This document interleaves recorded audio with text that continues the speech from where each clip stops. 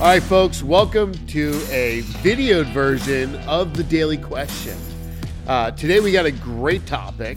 My name's Troy Hoffman. I'm your host of the DailyQ, where we help you find, follow, and finish your course of destiny by answering and asking simple questions that will have profound impact on your life.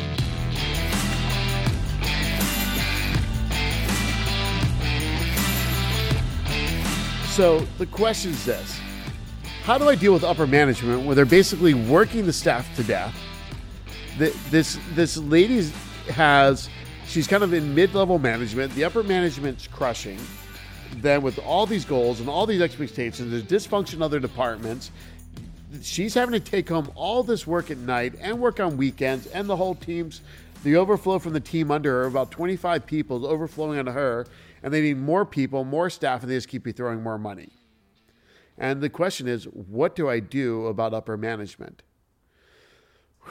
This is probably a blanket across every company, and millions and millions of people around the world feel this way.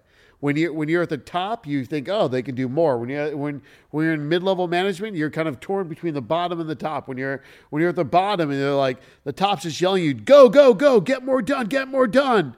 And you're just like, oh, I don't know if I can. And so there's all this dysfunction in the business world.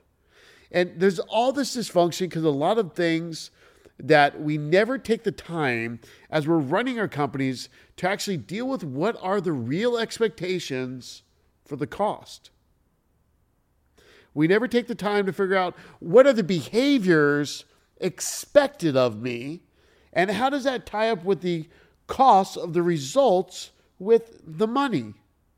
And the only way to start fixing these things, if you're in mid-level management, is literally to start getting as many metrics, as many expectations clear-cut.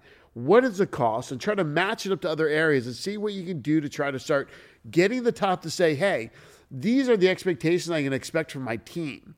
And you start working on like a balanced scorecard. You start learning what pay-for-performance systems are. And how do you start implementing these into your work environment, into your life, and then the environment around you, and then asking management to sit down with you and say, hey, well, let's go over this. Here's what you've told us you're expecting from us, and here's what I feel we can give. I think we need to start a dialogue. And you start applying these principles from a book called Crucial Conversations. And you share with them what your perspective is, and you start sharing your metrics. You get clear on the metrics that you possibly can come up with your job. If it's 50 locations you're running the accounting on, then you've got to get clear on like what should the expectation be of these accountants? What are the systems that are working for you? What is not working for you? What is it that you think can improve? And how do you think you can prove it? So almost come up with a presentation of what you think can work better. Like, honestly, like what's going to work better? What is the solution you have? Because the beauty is this. See, the people at the top and the people at the bottom and the people in the middle, wherever they're at in an organization, doesn't matter. They're going to have a unique perspective that another person does not have.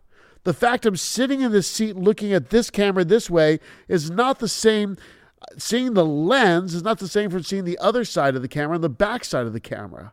See, you're going to have a different perspective than every other person in the organization by doing whatever it is you are doing. So our job is to get masterful at having crucial conversations, at colliding in a specific way, getting clear on what the metrics should be to solve this problem, and saying, hey, in my viewpoint, it's not 100% right. No one person ever is going to have a 100% right viewpoint on anything.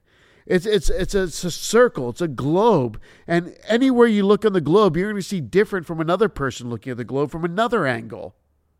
And our job is to keep presenting our angle, our metrics, what we believe things are working, what we believe aren't working, and then enter into a dialogue with each other so that way we can see as much of the whole picture going on this globe and looking at it from all the different angles of the globe. If I look at one side of our globe, I'm just going to see Antarctica. If I look at another side of our globe, I'm going to see Africa, and then I'm going to see Europe, and I'm going to see Russia, and the more I spin this thing around, I'm going to see different countries. I might just see the ocean, the Pacific Ocean. I might see the Atlantic Ocean. Every time we look at a different spot on the globe, we're seeing a different perspective, and our job is to open up the dialogue so that other people can see what we see. And it expands their view of the possibilities.